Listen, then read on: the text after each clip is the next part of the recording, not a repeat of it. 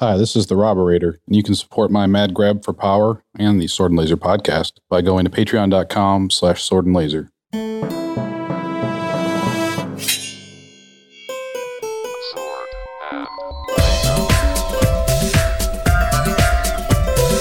Hey everyone, welcome to the Sword and Laser. I'm Veronica Belmont. And I'm Tom Merritt. Sword and Laser is a book club, but it's so much more. We bring you author interviews, news from the world of science fiction and fantasy, and awesome discussions from fans just like you. And I mean, like, almost like a clone of you. They're like, so much just like a little bit off, like a little bit weirdly off. Especially when they all show up at once in a group and they're asking for your brains.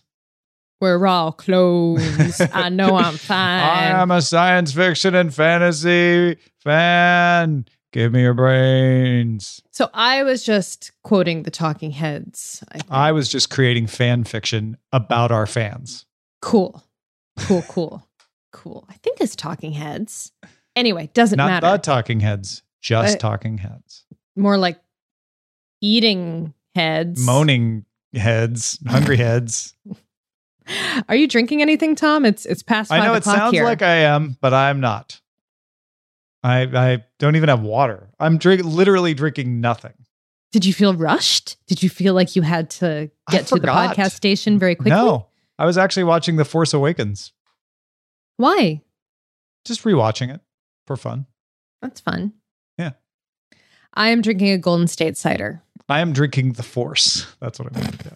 You got to be careful with those midichlorians. They are very calorie heavy. You know, I knew this one lady. Midichlorians? Ended up having a kid. I'm just saying. Yeah. You don't want to mess around with that.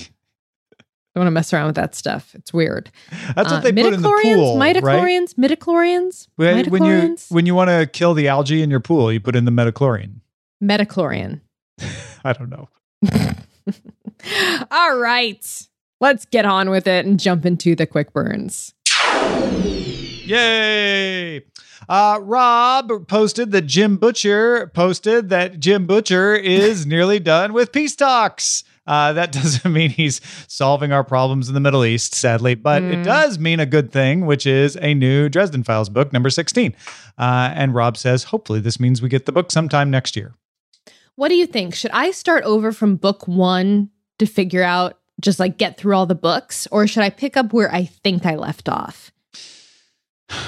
I think you would enjoy starting over from book 1, so you should do that.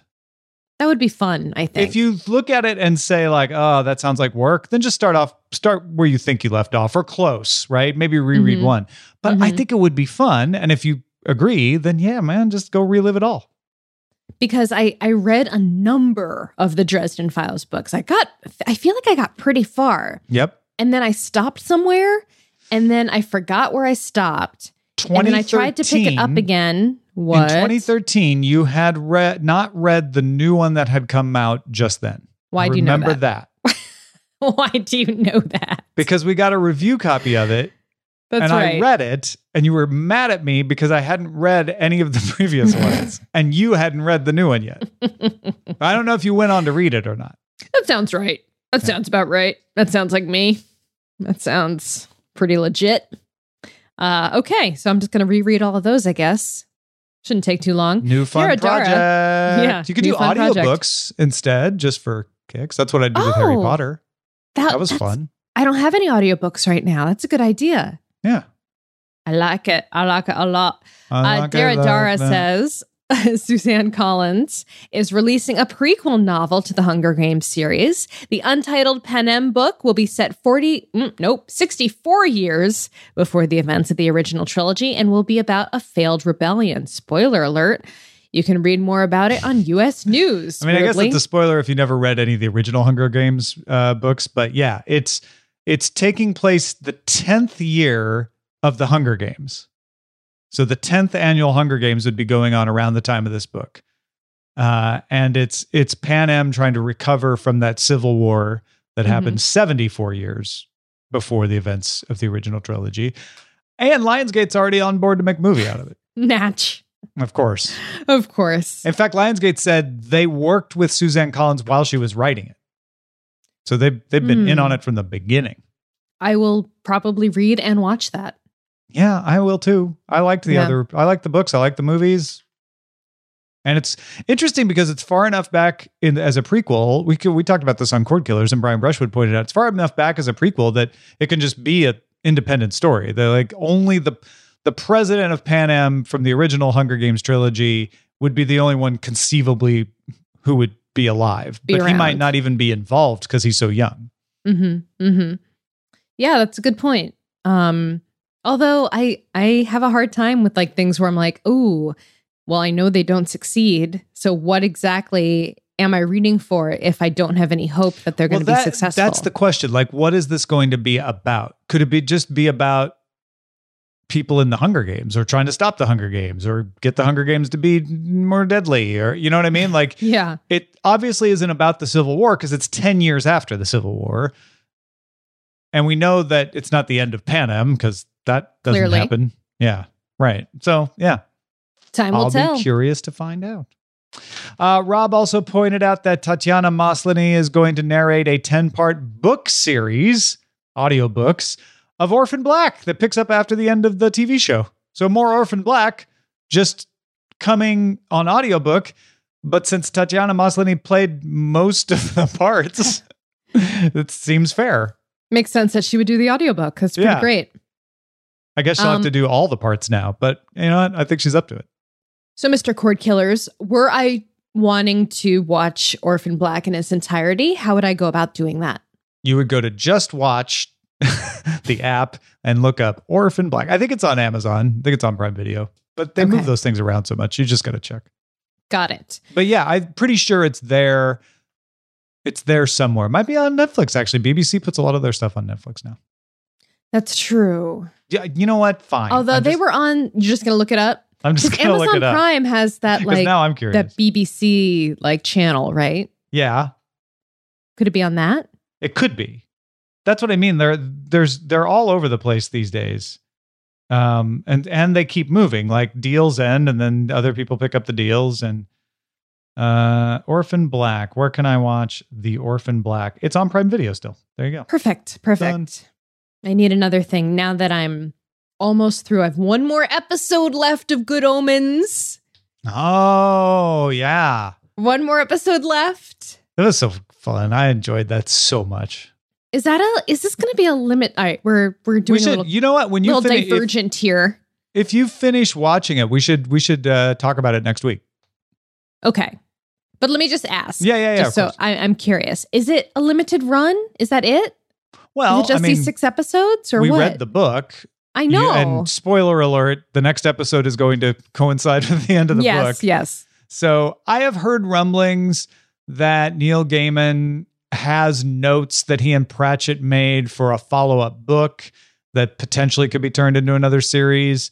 But Gaiman is kind of, he's been a little cagey about it, but on Twitter, he said something like, without Terry Pratchett, there's no Good Omens, right? So, okay. That's fair. I'd be happy with it. It doesn't have to keep going. I have just so enjoyed it's so good. David Tennant and Martin Sheen like in these roles that I want to keep going with them. Anyway, okay. Speaking of adaptations, which is pretty much all we've talked about this episode so far, this one kind of blew up my Twitter last week. Tamahome says, Quentin Tarantino, I called him Quentin, like as though he were from The Magicians. Yeah. Quentin Tarantino is going to make a Star Trek, probably with piles of blood. Get these mother effing triples off my mother effing ship. Okay, so this is a sci-fi.com story that is total clickbait in some ways. It is not definite happening. This is like not definite happening, but so they're overdoing it in the headline, but he has handed in a script to Bad Robot. A script exists. Yeah. It sounds like he wants it to be with the current cast of the film franchise. Simon Pegg says Quentin's idea is another thing. Quentin. He came into Bad Robot and pitched it, and it's been put in the bank. I think he had us in mind when he came up with the idea. He likes the new cast, but he's so busy with Once Upon a Time in Hollywood that I can't see him doing it for 5 or 6 years. I don't want it. Do I want it? I don't want it. Will I watch it? I'll watch it. Do I want it? I don't think so. I do. I don't know if I want it with this cast. I don't know if I want it with any real cast. Maybe I just want a movie set in the Star Trek universe from Quentin Tarantino. But it feels so antithetical to the entire ethos of Star Trek. Yeah, I kind of do. He says it's going to be an R-rated movie. Right. There's nothing wrong with that. Does he do anything that's not Quentin Tarantino-like? Star Trek Discovery is kind of R-rated, right? Ish. I guess. You just don't dig on swine. I get it. I don't know, man. There's already enough of that stuff. There's enough of that stuff out there. I like Star Trek because it keeps that filth that Quentin Tarantino makes. No, he makes good movies. I'm just saying, like, violence and swearing and and that's why. Oh God, I sound like such a prude right now. As you swear, that's why I want it to not be the Kirk cast. Yeah, because you don't want to see them like in that way. I don't think that he seems to think he's cracked the code and how he could tell a story. Maybe he has. Maybe Quentin Tarantino could pull back and say, like, hey, I could tell a Star Trek story. Yeah, it'll be a little violent, but it's not going to be Reservoir Dogs. On the other hand, to me, I'd be really interested in seeing him tell like some Romulan Klingon spy tale, gangsterish Quentin Tarantino story set in the Star Trek universe. Okay. I guess. All right. I'm more open to the idea now than I was a week ago. But it still doesn't feel like my speed. I'm just going to say it. Once upon a time in Utopia Planitia. Okay. That's what we're going to get. Dara wrote Terry Pratchett's The Amazing Maurice and His Educated Rodents is set to be adapted into an animated film. The Discworld novel, the 28th in the series and the first for children, has been optioned by German-based Ulysses Film Production, which will make the film alongside Ireland's Cantilever Media. U.S. writer Terry Rossio, whose extensive credits include Shrek, Aladdin, and Pirates of the Caribbean, has written the screenplay. The story, if you're unfamiliar, follows Maurice, a streetwise cat, and not just like a cool cat, but like an actual cat, who has the perfect money-making scam. He finds a dumb-looking kid who plays a pipe and has his very own horde of rats who are strangely literate. When Maurice and the rodents reach the stricken town of Bad Blintz, they discover that something very bad is waiting in the cellars, and they hope to release the film early 2022. Who could have expected that a place called Bad Blintz would have something very bad waiting for them? It's almost like it's written in the name. Who could possibly have known? I love all this Terry Pratchett stuff. I'm so happy. I mean, the TV show, just like it feels so, not, the TV show of Good Omens, going back to that again. Yeah. Like, I know it was written by Neil Gaiman, but it feels like it just feels so Pratchett-y. I love it. Well, because I know no one else could it, do that except Neil Gaiman, because he wrote it with Terry Pratchett, so he can channel him. Yeah. It's pretty amazing.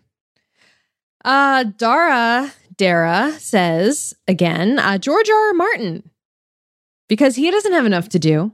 That's me. That's an editorial comment. Has written a video game called Elden Ring with Hidetaka Miyazaki. The game is from the same studio that made Dark Souls and Bloodborne. The game is an RPG, and Martin created the mythos. From the Polygon article, collaborating with George R.R. Martin to create the Elden Ring mythos has been genuinely delightful experience and a source of wonderful inspiration, said Hidetaka Miyazaki, game director on Elden Ring, in a press release. Yeah, man. I know it's fashionable to sling mud at George R. R. Martin and go, why was he doing this instead of spending time? Turns out people do more than one thing at a time, and sometimes they need a break to do other things to keep the mind fresh to make the other thing happen. And this is not directly him not working on Winds of Winter for you. So leave George R. R. Martin alone. It does sound like what he did was just kind of sat down and said, hey, I'm good at creating worlds, which he really is. Let me create a world for your video game, which is awesome. Yeah. I think it's coming out on Xbox. I'll give that game a go. Will you now? Maybe. On your Xbox One X? I'm an X-bone. Your X-bone. Oh, you don't have the X. You just have the bone. I do. No, I do have the X. You have the bone X then. Yeah. The bone X-bone X. Is that right? I don't know. I don't know anything anymore. All right. Well, thank you so much to everyone who contributed. You can add your own links to things that are happening. PlayStation 4 and Windows PC. Really? No Xbox? No X-bone. Okay. Guess I won't play that game. I do have a PC. I don't play it anymore. No, you could. I could. It still exists. It's here. All right. Now it is time for Barrier Sword, which is our feedback from the audience. We have a book review from Beth Meacham. Are you ready? Yes. The Martian Chronicles, Ray Bradbury. I read this #book when I was young and loved the powerful evocation of place and loss. Reading it again decades later is like revisiting my childhood by meeting myself on the desolate hills of lost Mars. Hey, Mars needs women. Nice. Nice illusion there at the end. I like it. I like it a lot. I keep doing that. That's from frickin' Jim Carrey and frickin' Dumb and Dumber. I'm quoting Dumb and Dumber. Okay. It keeps happening. It's the cider. It's the cider talking. It's the cider in me. It's the cider in me. Like the killer inside me, except cider instead of a killer. So not as violent, which is good because as we know, Veronica doesn't like violence. I don't. And then JP says, my wife and I were shopping in a used bookstore today, and this was outside the store. Thought of you and Sword and Laser. It is an image. It is an image from a clapboard that says, any book you haven't read is a new book. Heart Used Books. I know many authors who would dispute that on their royalty statements, but it's a nice sentiment. Like it. I do. It's a nice sentiment. Oh, I agree. I was trying to think of this when we were talking about the Martian Chronicles with the amazing Beth Meacham review. I was watching Star Trek Voyager because we're doing it for Autopilot, which is a Current Geek segment we do. And in The Caretaker, the pilot of Star Trek Voyager, there, if you remember, is a sort of a thing where they go onto this array that seems to be the thing that captured them from the Alpha Quadrant. And when they show up, it's like a holodeck of old-timey people offering them lemonade and just come on up on the porch and I'm going to play my banjo. And I thought, this has to be an homage to the Martian Chronicles. Because there's that one story where they show up and everybody's like, well, just come on down. It's going to be fine. And it's like a 20s era town in the Martian Chronicles. Did I read that one? Yes, you did. It's towards the end. No, then I didn't read that one because I never finished it. Oh, I thought you would have finished it by now. No, I've been reading Heir of Novran. I don't think you get to start the Dresden Chronicles over again until you finish the Martian Chronicles. Yeah. No, Come on. Chronicles before Chronicles. Come on. Fine. Did you read Last Unicorn at least? I did. I finished it. And I read it in paperback. Yeah, me too.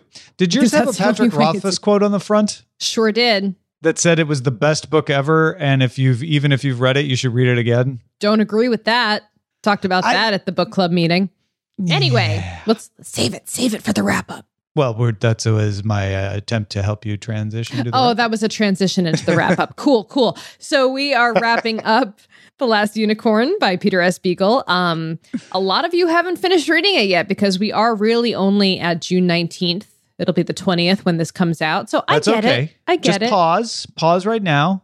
We know there's some of you who always read it by the 1st and are fine. But we're going to, because of summer schedules and stuff, we're going to be recording our kickoff episode for July. We'll talk about that in a second. Next week, then we're going to have a kind of a blank space, and we wouldn't be able to properly wrap it up. And then we'd be talking about it 7 times in a row. So we're just going to wrap it up today. Yeah, I think that's fair. Yeah. Let's talk about our own feelings first. Well, I've been kind of down lately.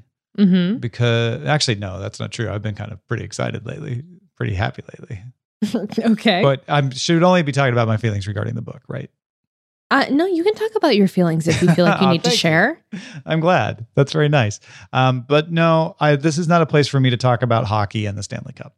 Oh, congratulations on your Blues. Crazy. We will not turn Sword and Laser into a hockey podcast, but for anybody who's like, I don't understand sports puck, the team that I've followed my entire life has never won the NHL championship, the Stanley Cup. And they, against all impossible odds, not only were in last place on January 3rd, fired their coach midway through the season, but then came back and won everything. So pretty amazing season. Congrats. So that's why I'm feeling pretty happy lately. But how I'm feeling about The Last Unicorn it was a slow burn. It took me a while to really enjoy it. It was not one that I was picking up because I wanted to read every time. Mm-hmm. And it feels I alluded to this on the last episode, feels very trippy, 60s stonery fun. But I keep trying to remind myself that a lot of what he was doing had never been done. Yeah, we talked about that. That's kind of what Josh was saying when we met at book club meetup this week. Mm-hmm. Yeah, it was in the end a very enjoyable diversion, a very good fantasy in that while now it probably doesn't feel that different, back then it was like you got your Arthurians, you got your Tolkien, and that's it. Everything's super serious and dramatic. And this was just lighthearted, like, what if a unicorn just, wanted to go find other unicorns and didn't know where they were? And there were battles and mysteries. And it's kind of like the Odyssey of fantasy stories. She just sort of travels around having adventures and eventually trying to get the golden fleece. Except she's the fleece because she's a unicorn. She's kind of the fleece. Or maybe the other unicorns are the fleece. Yeah, the other unicorns would be the fleece. You're right. Yeah. How'd you feel about it? I feel like it came in waves for me. Like I liked the beginning. I liked much like the unicorns. Yes, I liked the beginning. I kind of liked it when she got captured in the kind of sideshow freak show aspect. That was an interesting description. That was an interesting part. Yeah. Kind of lost me when they went into the Robin Hood zone. Okay. I was a little bit like, I don't really know what's going on here. It's just not super interesting to me. And then it felt like the turning her into a woman. I totally I've had a few people be like, I was so curious about what you guys were talking about on the show when you said that you hit a point where you were like, oh, this is kind of not really what I was looking for. Like not super interested in, and then of course we were talking about when she is turned into a human. Yeah. And yeah, that to me still felt like a little bit of a lull that whole time in the castle. And with the king and the boyfriend and all that stuff, like I kind of started waning a little bit in my interest. I just wanted her to go back to being a unicorn. Yeah. I was like, hey, it's called Last Unicorn, not Last Unicorn and becomes a princess. Not Sad Lady. Not unicorn. Oh, wait, Last Sad Lady. Yeah. It just took, and yeah, I'm not sure you could tell the story the way he wanted to tell the story without doing that, but it took a long time to get to like, there they are. Okay, and now we're bringing the can. Now we're ending the curse. And now, once all that started happening, I was back on board. But yeah, the whole time in the castle felt a lot like milling about. I still don't really understand why the Red Bull at the end just kind of gave up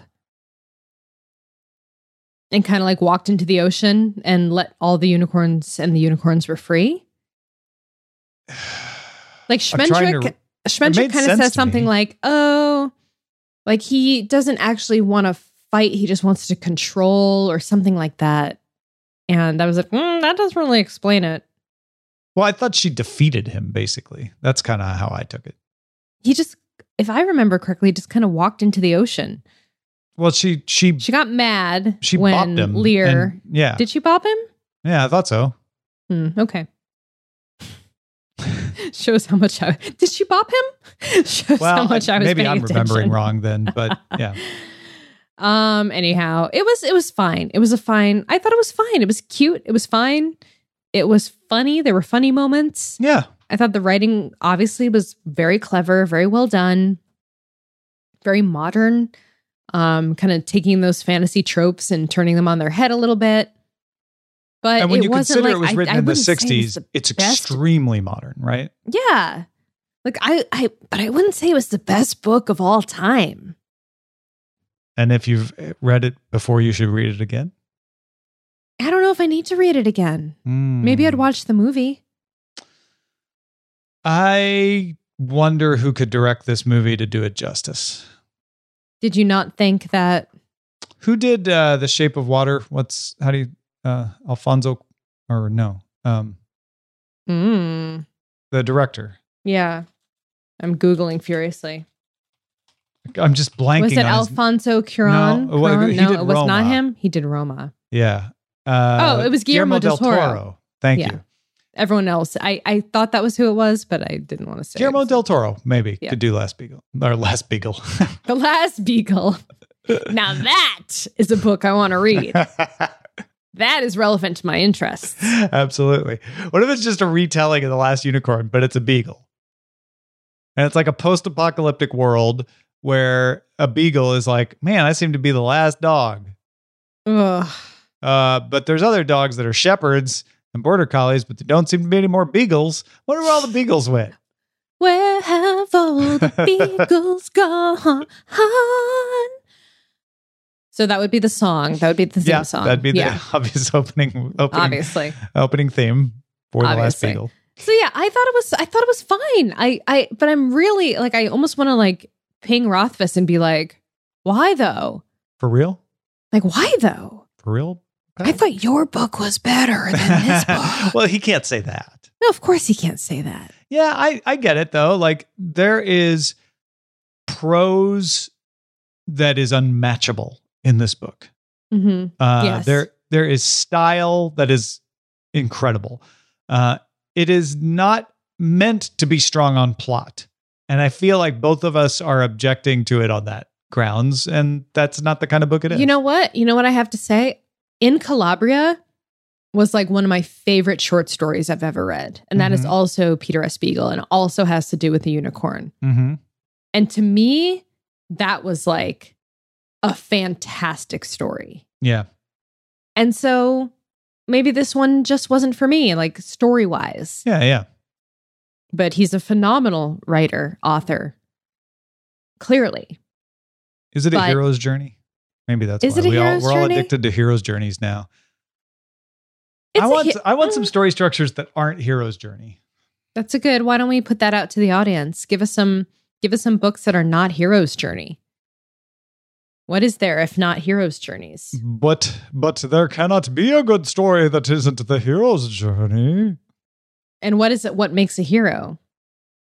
What's the difference between a main character and a hero? Yeah. Well, does a main character always have to be a hero? Yeah. Does it always have to go through a transformation?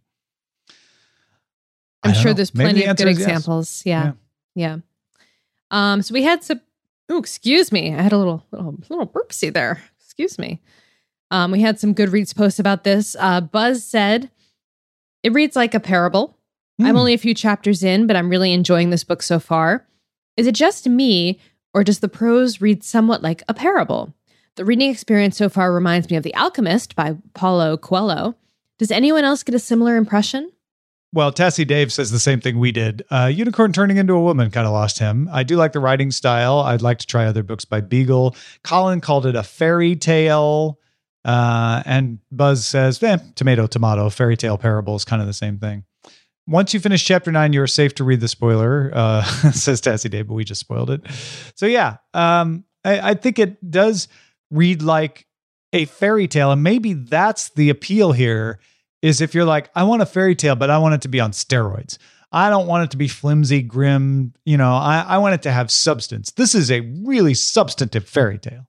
Okay, but so a parable, the definition of a parable is a succinct didactic story in prose or verse that illustrates one or more instructive lessons or principles. It differs from a fable in that fables employ animals, plants, inanimate objects, or forces of nature as characters, whereas parables have human characters.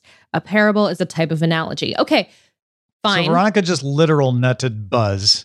I just literal netted, but I want to. I think he was using parable to say fable, right? But the reason I'm asking is like, what is the lesson? What lesson did I learn? Whether it's a fable or a parable, what is the lesson makes it more of a fairy tale? I think you're right.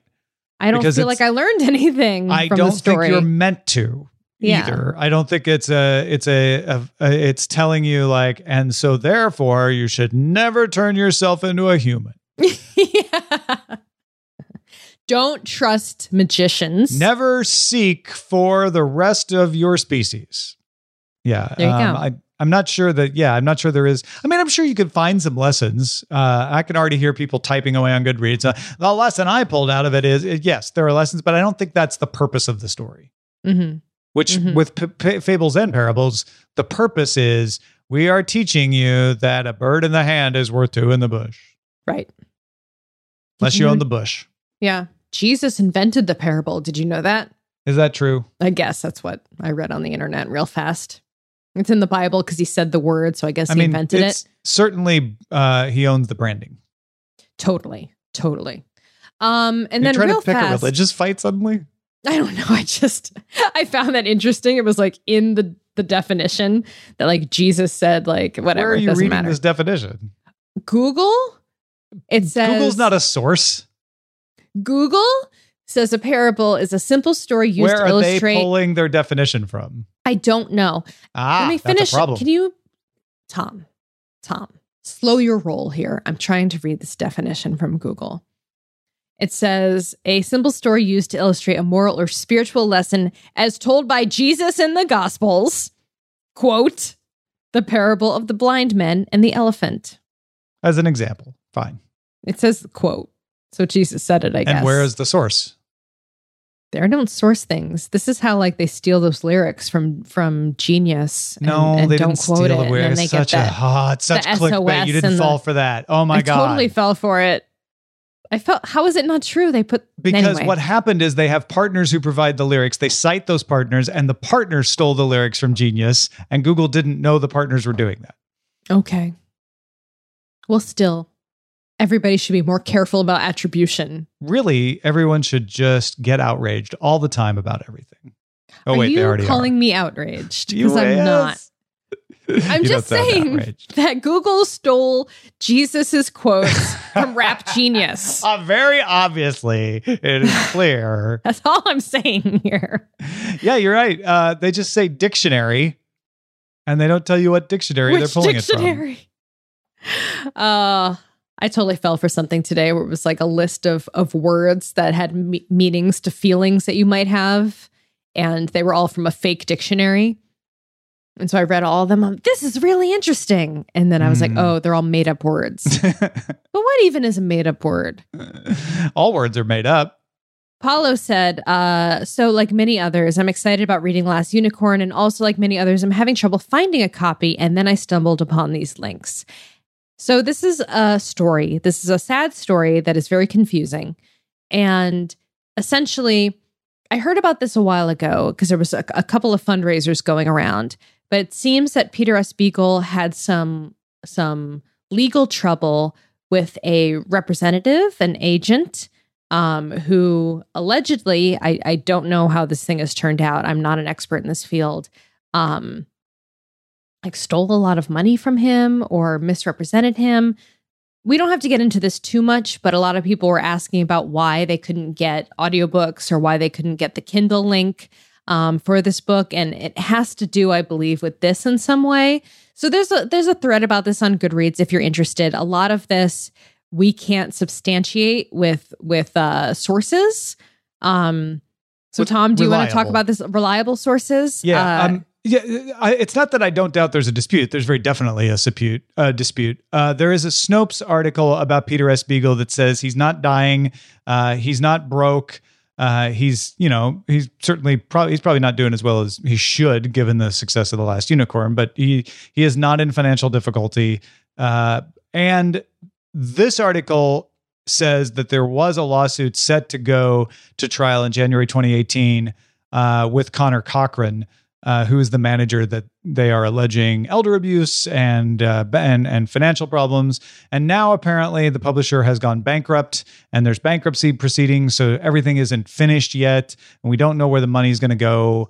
And so, Apollo was citing a website that I've never heard of, and I don't know who they are. And they have a lot more details that I don't know where they're getting them from. And I don't feel comfortable passing those along, but there definitely is a dispute between Beagle and his manager and who owns the intellectual property. There's all kinds of things that can happen. Sometimes it's not fraud. Sometimes both parties are wrong. And sometimes legitimately authors just get bilked out of their intellectual property because that's the way copyright law is written in the United States. It does seem like Peter S. Beagle got the short end of the stick here. And because of that, that's why you can't get a lot of versions of The Last Unicorn right now, which sucks because it's a great book. You know, our reservations on it behind to the side, you should be able to get it, and Peter S. Beagle should benefit from you getting it.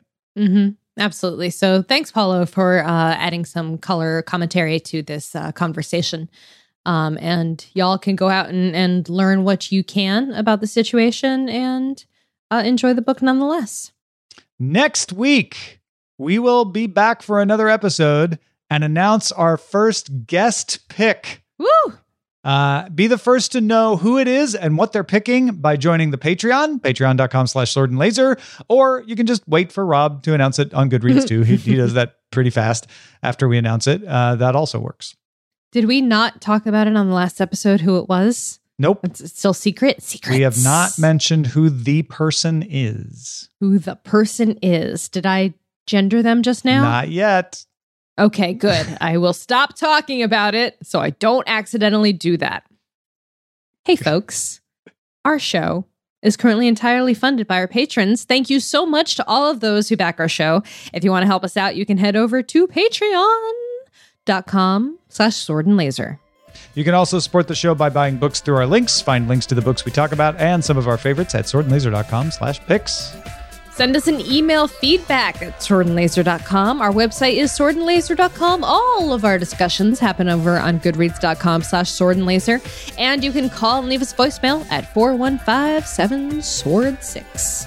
We'll see you immediately in the feed because I'm going to be publishing 2 podcasts back to back. Woo, bonus time. Talk to you then. Bye.